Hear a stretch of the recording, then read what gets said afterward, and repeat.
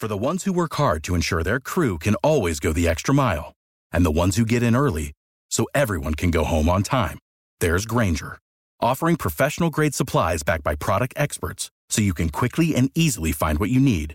Plus, you can count on access to a committed team ready to go the extra mile for you. Call, click Grainger.com, or just stop by.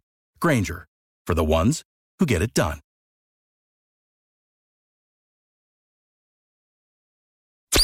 Gerhardt's back. The more things change, the more they stay the same. From NJ1015.com, this is the new Jim Gerhardt Podcast.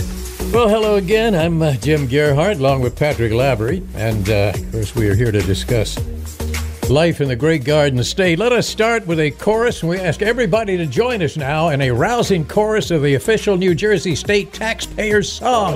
Bohica, Bohica, bend over, here it comes, Bohica, Bohica again. Yes, we just wait. I guess we're waiting for the other tax shoe to drop, right? We had I think so, yeah. The governor's proposal, and right. Then we'll see what happens. Yeah, it's got to go through all kinds of negotiations before we get to that crucial June 30th date when they're either going to announce a deal or they'll announce a deal before that or we'll go into another shutdown. But, you know, in all likelihood, they got all of this settled. Yeah. And somewhere in the back room, they're all sitting there kind of going, remember like Dick Dastardly's dog, Mugsley, I guess he was, sitting on the back of the airplane.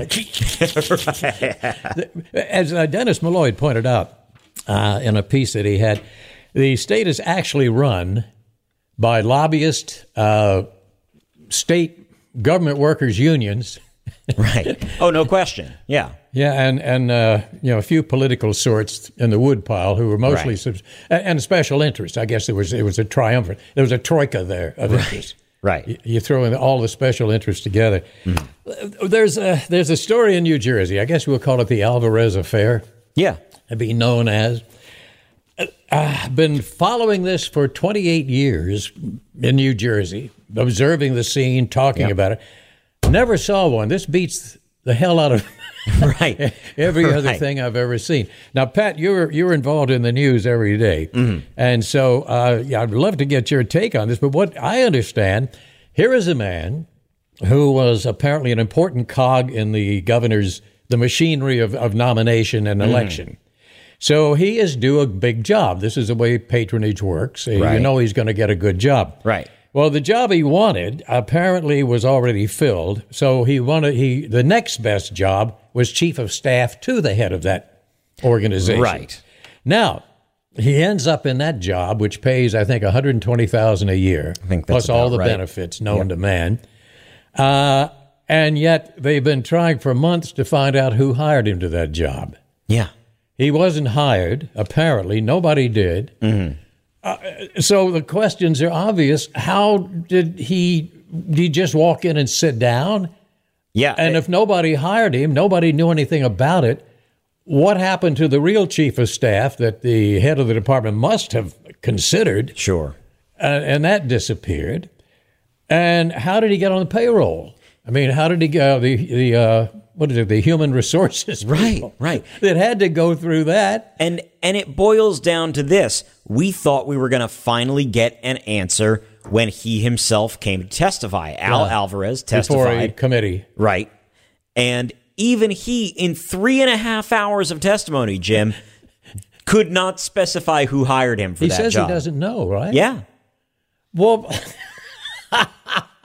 Another thing, just to continue how bizarre this thing is, he's there because he was accused of rape by a young lady who also worked on the governor's committee. Now, the governor had sworn everybody who worked on his campaign to silence. The Code of Omerta was established upon them, and a confidentiality agreement. So this the governor sticking to that, saying that nobody should talk about anything. Right. But according to the accusation now, by the lady who's the victim in this affair.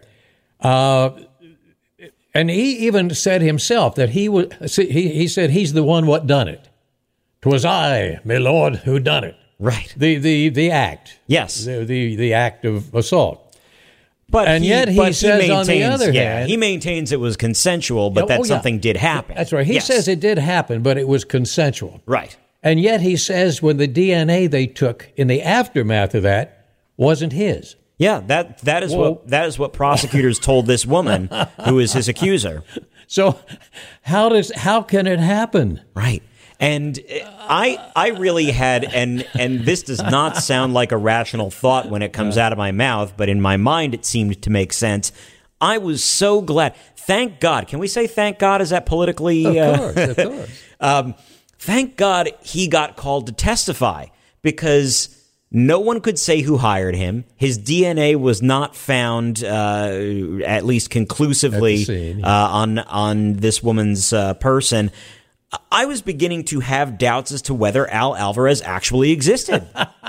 Was he? Good point. The picture that we've had on our website that was apparently his portrait or his official picture for the department that he was working for, was that a stock photo from somewhere of someone who was totally not him, totally a fabrication? So it was good that we finally got to see and hear him in person. That raises another very strange question. How did they know whose picture they were taking? Right. Right. And why they were taking the picture of him. Right. And it just goes on and on. It keeps unfolding. Yeah. And the next thing is that he was told, because of the sensitive nature of this, he should go look for a job.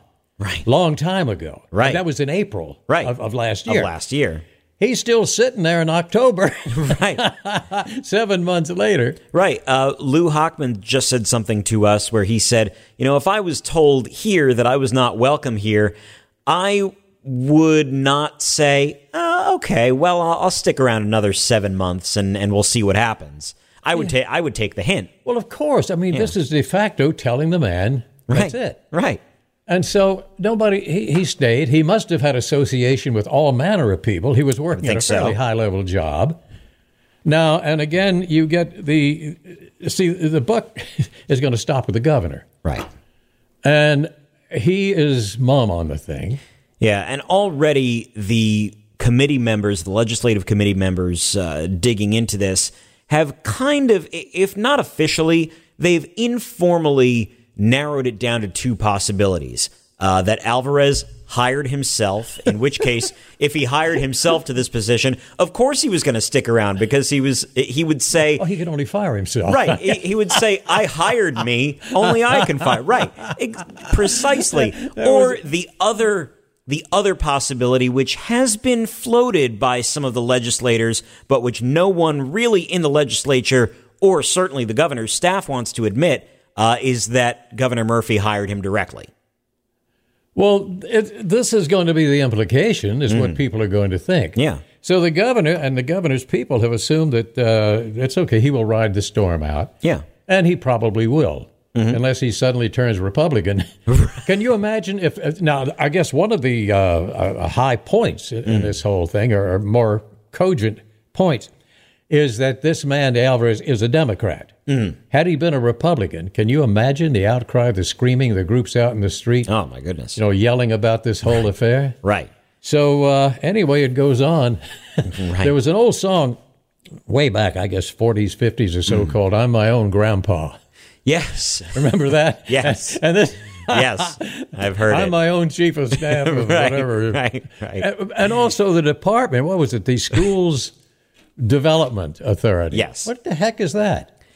Is that the replacement of the old school construction authority that they had that blew $6 billion? Oh, it could be. And I'm thinking of another song, just kind of I think that Al Alvarez thought that if he had this job, he would be able to operate in relative anonymity among many of the governor's staffers. And it's making me think of another old song in that vein, which is John Jacob Jingleheimer Schmidt. Oh, yeah. His name is my name too.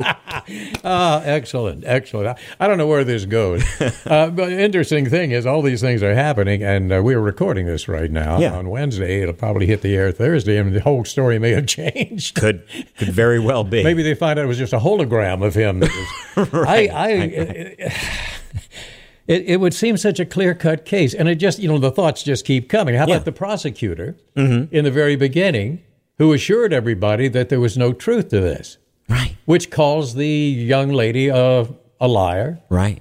And from what we see of her, she seems very credible. Yeah. And yeah, it does make you wonder why this case was never prosecuted further, why there were no charges. It makes you wonder who said what to whom. Yeah. That made that story kind of on her end seemingly fall apart. Well, the governor's wagons are circled now, and we shall. I'm assuming this is not over. I don't think by any stretch of the imagination that it's over. In fact, I think Alvarez's testimony may have confused everyone further. It may have sent them further down the hole. Let me ask you something here. Yeah. And it's fundamental to so many things we talk about. This is fascinating to us, people in political circles, Sure. a certain number of people.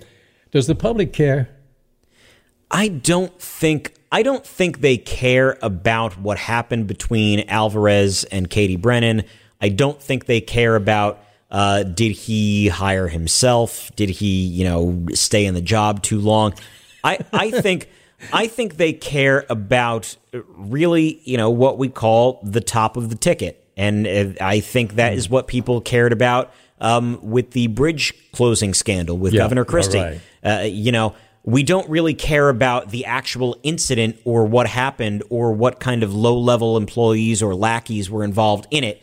Was the highest person at the top involved? The same deal with Watergate. I don't think anybody actually cared that there was a break-in or a theft of documents. Was the president involved? Was the president involved in it? Yeah. Excellent point. So is this reflected in any survey? Have they taken anything? I don't think. Since then, I have not seen any such thing. I don't think that. But you ask the average person on the street, pop out of a rally, grab somebody by the collar, and say, quick, how did Alvarez get his job? They had no idea what you're talking about. I don't think they're going to know what you're talking about. Yeah. They did a survey one time. I think this was at Rider University. We're pretty intelligent kids over there. Years ago, I remember the survey asking them who the governor of New Jersey was. 50% had no idea. Yeah. And I guess 20% of those said, what's a governor? It's not relevant to their particular lives. Yeah. Although I guess if you are determined that you want to get a job for the state, find an empty room and go sit down. I think that I think that really awareness of who the governor even was among that particular age group probably started to increase during the Corzine administration when Corzine made a bunch of higher education cuts that actually, for the first time in college kids' lives, affected the college kids. And also, I think what really sank him, in a sense, with the certainly the non-college people in a large part of the state, was this notion of monetizing the parkway and the turnpike. Yeah. This had people in Ocean and Monmouth counties, and even further south, up in arms. Right. And I think he never quite lived that down. Yeah. And big demonstrations every time he went to speak. Also, as I've said, this is getting a little bit of feel, but I'm persuaded that he didn't really want to be governor. Yeah. From my talks with him and association with him. Yeah. He seemed like he was just, felt like he told me that he'd like to get back into business. Yeah. And that was shortly before he ran for re-election, which he pretty much had to do. But he was very diffident about the campaign, and of course lost to Chris Christie, right, who came on like gangbusters and went out with a whimper, with a fizzle. Right. So we'll see how this one fares. Yeah. Okay, what else is big in New Jersey? Oh, the marijuana shoe dropped yesterday. Yes. And now we have the plan that apparently was agreed on for the introduction of medical marijuana into New Jersey. Let me ask you something. Now, I've not seen this. I'm sure somebody must have thought of it. All of these plans, we're waiting for the plan. People can't wait. Big discussions, a lot of tumult and shouting out there about where's our marijuana. This is still illegal federally, is it not? Correct. And so all this stuff they're doing, you could have an attorney general walk in and kill the whole program. Very well could, and that has been a possibility that's been raised. Now, medical marijuana seems to be working well. Recreational is something that Murphy has wanted to do. Again, like seemingly everything in this state, where the haggling has gone on has come down to taxes and how much to tax. So that is why it's taken more than a year of his administration to finally put this in motion. Well, what they did a little bit something for everybody here. I was looking at the taxes, $42 an ounce when cultivated. Now, I guess that means the farmer out in the field. Yeah. Yeah, right. See him out there with these bibbed overalls on and his straw hat and a hayseed in his mouth. And in the other hand, he's rolling a joint. Right. So the new American farmer. I think that, a fair parallel, because of what you talk about with the illegality at the federal level. Also, and Brick Township just last night was the latest town to do this. A lot of the towns in New Jersey are choosing to ban recreational marijuana. And it reminds me of another, the context of something else involving a plant. Is the play and movie, well, it was a movie first, then a play, and then another movie of Little Shop of Horrors with the Venus flytrap that grows up and becomes, anthropomorphic and has a voice and a personality. Feed me now. And at the end of the play, Seymour goes into the mouth with a machete and says, "If I can't get you from the outside, I'll get you from the inside." Speaking of that movie, there were two movies made. Yeah. The second movie, Rick Moranis. Right. And what's your name? Green? Ellen Green. Ellen Green. Yeah. That was beautiful. Yeah. Suddenly Seymour is walking beside me. All right, we divert our attention. Other tax, 1% wholesale tax. Yeah. So apparently this marijuana has to go through a lot of doors before it gets into the hands of the consumer. Yeah, it is. And everybody gets taxed. 1% tax wholesale paid to the municipality where the warehouse, I guess, is. 2% tax on manufacturing, which is also collected. Right. So you get a tax on, I guess, taking it from the farm to the storehouse. Yeah. Then, if it's processed at all, there's a tax on that.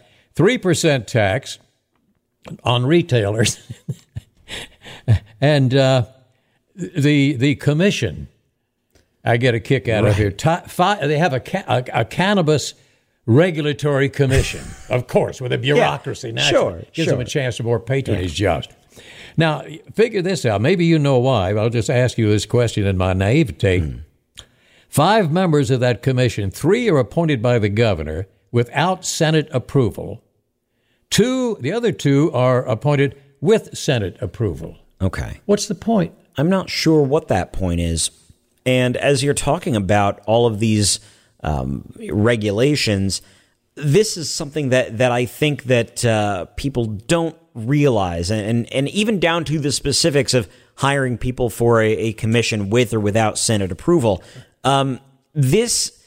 Because the state has taken a step to legalizing recreational marijuana, it still does not mean you can go into your backyard and plant marijuana plants and grow them in your own backyard. There is a process. It's essentially be a state monopoly, or the state in control of a monopoly. Right. There's a point of sale that has to, that you have to go through as a consumer. It's not going to free you up to, like they say, grow your own. Helicopters going around looking for marijuana. I've often thought of buying an artificial marijuana plant and stick it in my front yard. Yeah. just to see what happens, what they do with it. So also the other thing is, now some of this makes some sense, but they would do this anyway, expunging misdemeanor convictions passed. Now what does that mean? That means getting it out of your record.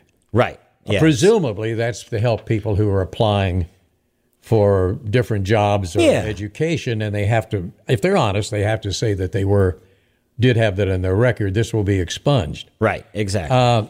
And then you get to that. I have no problem with that. And also, there's what is it? How much you can have? You can only buy so much. I think it's what is it? An ounce? No, an ounce is a lot. There's a limit anyway. Yeah, there's a cap. And that was also a point of contention between the governor and Steve Sweeney, or between the governor and Craig Coughlin. It was how much to cap it at. I want to start a movement here to get Ed Fortune on the committee. Yeah. Weed man. Yeah, exactly. I mean, this poor guy went through so much. Right. And in jail, limitless times, harassed unmercifully, and now they're doing it's legal exactly what he was doing. So I would assume that they expunge 2 or 3 dozen court cases against Ed. I hope so. I would think that they would have to. I think they should hire him as a consultant. Yeah, nobody knows more about it than him. Right. But I guess, you said I see the committee sitting around meeting, everybody puffing away. Yeah. Which brings something up serious about this thing. How, if everybody, an adult, is eligible, I guess, to buy some, how does law enforcement determine whether a person is under the influence of that and it's impeding his driving if they're pulled over? As far as I know, there's no device like a breathalyzer for alcohol. No, there isn't. It would have to be some sort of blood test, which I don't know if I'm sure the technology exists. I'm not sure if it is able to be made cheaply enough. But either the officer has to take blood, which he can't do, or a nurse has to be in the car with every state trooper, for example, or every law enforcement person. Right. That would bother me. Or they would have to, say, well, leave your car on the side of the road. Come with us in our vehicle, and we'll take you to the nearest hospital. Look what that ties up. Right. Though it takes the officers off the road. Sure. And so the only other thing is say, well, I could smell it. Well, that's not binding because the olfactory thing. Or I guess the police could have dogs with them who would detect it. But that still doesn't measure how much you've got. No. Is there a legal limit set now? Which my questions lead up to that. The question. Yeah. Did they set in this law? I did not see it anywhere. What would be the legal determination of whether you had smoked a joint, which is legal? Mm-hmm. You bought it legally. Right. You smoked it. Right. At what is there a .08? Yeah, in this. I have not seen anything to that effect. But you mentioned the .08. Now look at the blood alcohol levels state to state. No. Every state has a different standard. There is not a federal standard for what's legally drunk. Well, we have close. We have .08. They're close enough. But yeah. I don't know what the legal limit is, say, in Colorado. And I don't know. I actually don't know at altitude how that would differ from us. I guess that raises a question, too. Yeah. Is that does the altitude affect it? Right. We're sea level, I guess we'd be considered, or pretty much so. Yeah, I would think so. I'd like to see some of that. Let's demand they go back to the drawing board. Really, that's a serious thing. I understand why some of these towns are opting out of it. Mm-hmm. Yeah, and these are not towns that are filled with Bible belters or anything. No, it's very practical considerations. But there's a solid list now of about I want to say at least 15 or 20 that have had these votes already, and there'll be more. I would imagine. Coming down the pike. Well, the times they are a changing. Oh, just on a better note, I noticed just by observation coming into the building that there are certain needs, if you want, that perhaps we could help the management with. Oh, yeah. I know they're burdened with more heady things than doorknobs falling off, but that's probably not in the job description. No, people with letters for their titles. Yeah. So I think we can't have a telethon. We're not on television. Right. Although maybe we could arrange it with a public access station. Mm-hmm. I want to start a radiothon to raise money to buy doorknobs. Yeah. I think that you would get a lot of donations from within this building. People would donate portions of their salary just to put doorknobs on the doors. I say that with personal observation here because the studio in which we talk does not have doorknob. Right.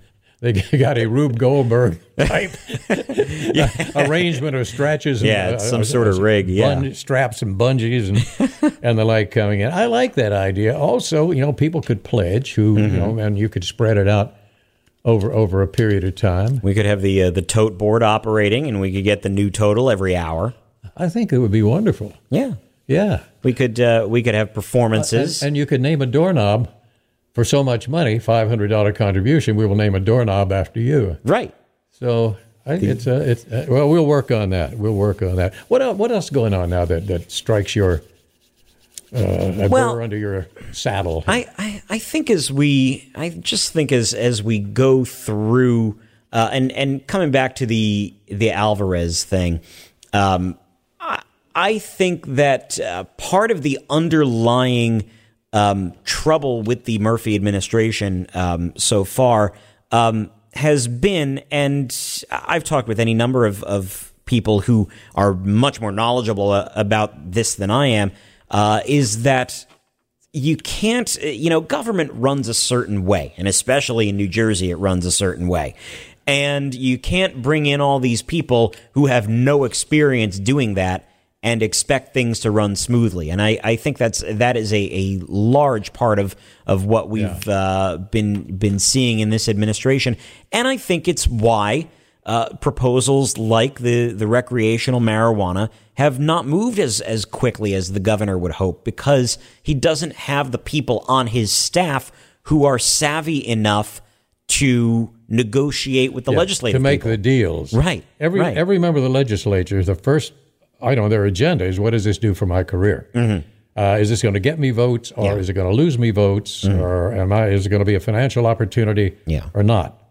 I think Sherry Sylvester, who was once a very excellent investigative reporter working in New Jersey, who later left, said what I consider to be Sherry's law, and she said there was little legislation in New Jersey that does not create a financial opportunity for somebody. Right. And I think that's on very, either very side. True. Yeah. You mentioned the government. Jesse Ventura, when he was the governor, became governor of Minnesota. Yep. He made a statement back when he decided not to run again. And he said, government is like a huge wheel. You stand in front of it and think you can stop it. But in the end, it always rolls right over top of you. Yeah. And we see that in Washington, too, the old deep state sort of thing in conjunction with the... Yeah. Yeah. That is a big problem, because it takes a rather high level of skill and experience in this to know how to work to become, let's say, a Lyndon Johnson, who apparently was a genius and manipulating people, a great intimidator, making deals. See, everything is a deal. Right. What you're going to get back. Mm-hmm. I mean, you could pass a law in New Jersey that says every citizen has to get up every morning and go ram their head down into a bucket of cow poo. If you knew how to negotiate it, if you would give something back for the people who voted for it. Sure. And if you knew you could enforce it. What's that? Oh, Oprah Winfrey already proposed that? Well, okay. If Oprah said it, you'd have people breaking down farmers' fences to get over and get their head in the bucket. Right. The things are changing so much. Kicking this up a little bit of a level. The Congress, in which, remember, traditionally and famously, new members of Congress or the Senate had to sit there for their first year and just listen. Yeah. That's it. You didn't speak up. Nobody paid any attention to you. Right. At least the first term that you had in the Congress. Right. There was a term for that, which I don't recall just now. But now we get three rather, let's say, bizarre, unusual young ladies. Right. Who are running the United States Congress. What is it, 530-some people in there? And Absolutely. there's three coming up with this crackpot progressives, the loony left stuff. Right. And I could not get over the flap over the anti-Semitism alleged remark. Mm-hmm. And the Congress was asked, and the reason the Congress got, I think, interested in this, anti-Semitism could be a terrible charge to a politician, because much of the money comes from wealthy Jewish people who traditionally, as part of their culture, feel it's their civic obligation to support political things. Right. And that's good. That's wonderful. And yet they don't want to lose that money. And so here they come up with a resolution to condemn anti-Semitism. Yeah.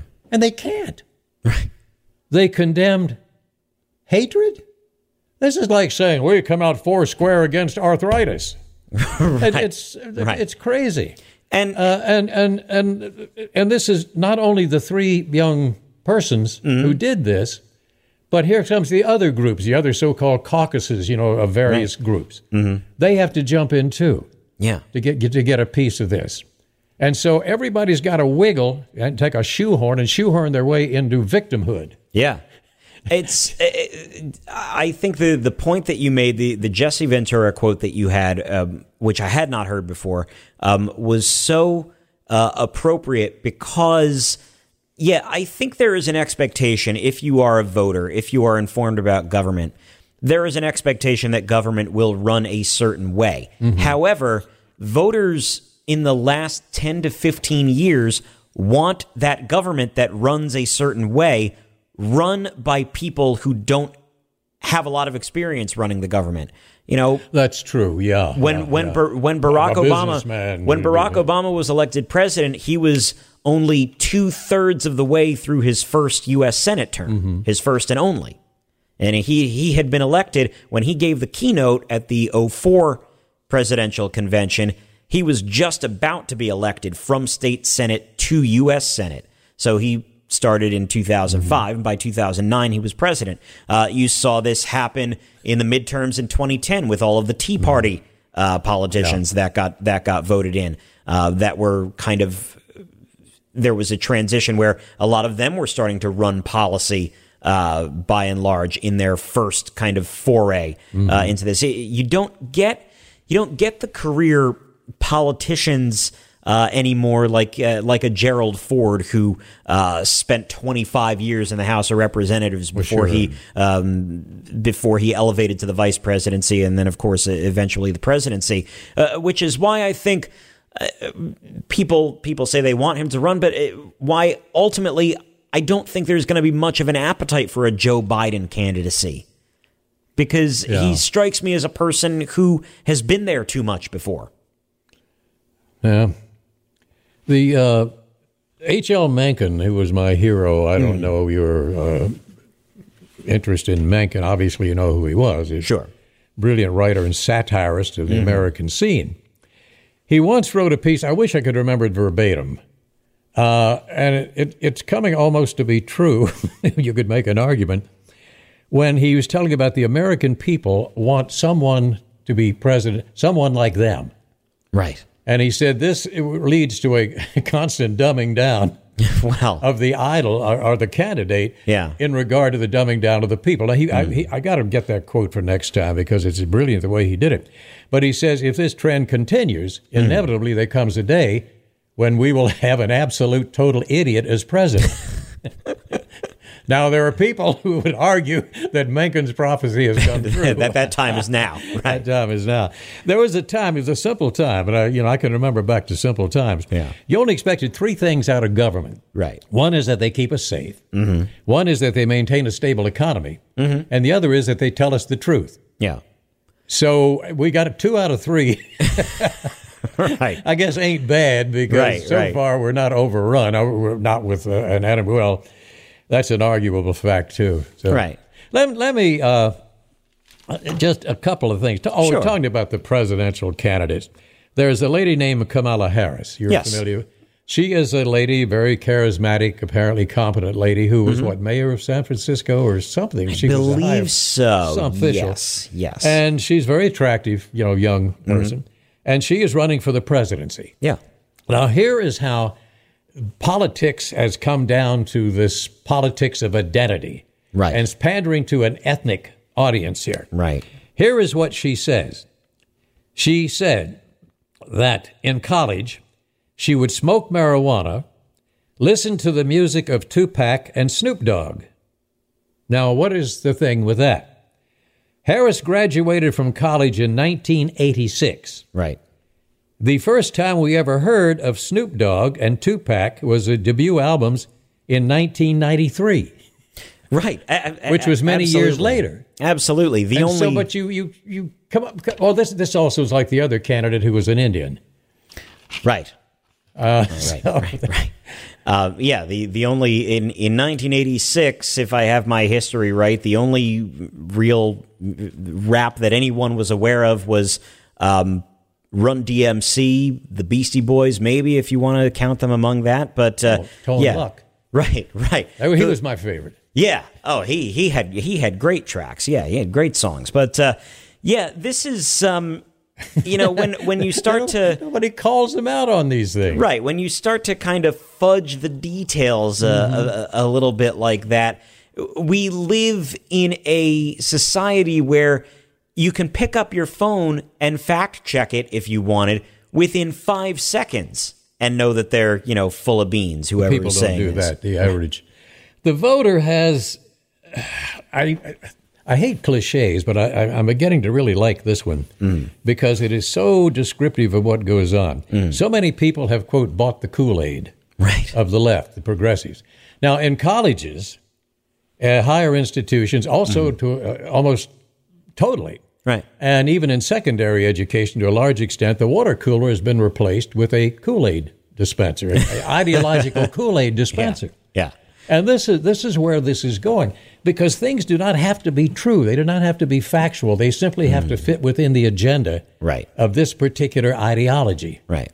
So Lyndon Johnson, when he was president, somebody had called him out on speaking with forked tongue because that's not demonstrable fact. And he said, facts to a politician, truth is not something that you can duplicate in a laboratory and have peer reviewed and is obvious. To a politician, truth is whatever advances his agenda. Yeah. He didn't say that sarcastically. He said that as an actual fact, and it's quite true. Well, this is what's happening now, that everybody's buying a particular Kool-Aid, and they're fitting into it because somehow we must be the most insecure, in addition to the fattest people on earth. Well, yeah. The most overfed. Right. We got to be the most insecure because everybody has to buy into something because that gives their life some worth. And you brought up something in the Lyndon Johnson quote that made me think. And when you get sometimes these public mea culpas from people who have done wrong, that's another thing that was going on with this college admissions scam that broke yesterday. That's a good one too. But you get these apologies from people, or you get these confessions, or you get people making accusations of other people. And what's the one thing they always say nowadays? I would like to tell my truth. Oh, yeah. What is my truth? It may not be your truth. It's my truth. Yeah. That one, just not to push the thing too far. Yeah. I guess you were running along in time here. Yeah. But the business of the college entrance scam, a person paid $500,000 to get his child in the University of Southern California. Right. Well, no, that's a huge state institution. Almost anybody can get it. Yeah. Either that was the dumbest kid who ever lived. Yeah. Or the parent was absolutely hoodwinked. Right. And these were, in many cases, obviously people who had the money, but famous actresses who had been... Two actresses. Right, who had been in very popular TV shows and wanted to get their kids into the schools of their choice. No frills, no effort on the kids' parts. Now, in a couple of these cases, we've been told the kids themselves were not even aware that their parents were doing this. The kids aren't charged. They got the letter in the mail. Hey, I got into USC. That's great. I don't know how it happened, but I did it. I'm going to be on the Mumbly Peg team here. Yes. Right. What were some of these things? They were on the crew. The crew team. What was right. one? They had the head of the Department of Underwater Polo. Yes. What in the world? Right. That whole college department. And we're paying, $50,000 a year tuition to support schools. Let me, Johnny, end it. I've been a little bit remiss. I haven't mentioned the top shows on cable television for a while.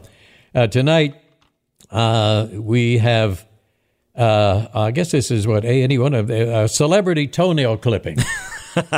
And just one more I will mention here. I think this is on the Oprah channel. The Horny Housewives of Moose Jaw, Saskatchewan. Oh, wow. That's riveting television. I'm looking. They also have a celebrity cat fixing. That's coming up. I saw the promo for that. Oh, that's going to be cool. Spay and neuter. Are you talking that kind of fixing? Well, that's that kind of. Well, sure. I mean, that's what they do. Yeah. All right. So listen, this is always a great delight to sit here and chat with you. Yeah. And so we will see how these things go. It is a strange, strange world we live in, Master Jack. Thanks for listening to the new Jim Gerhardt Podcast. Still cooking, and it's bigger than ever. From NJ1015.com. For the ones who work hard to ensure their crew can always go the extra mile, and the ones who get in early so everyone can go home on time, there's Grainger, offering professional-grade supplies backed by product experts so you can quickly and easily find what you need. Plus, you can count on access to a committed team ready to go the extra mile for you. Call, click Grainger.com, or just stop by. Grainger, for the ones who get it done.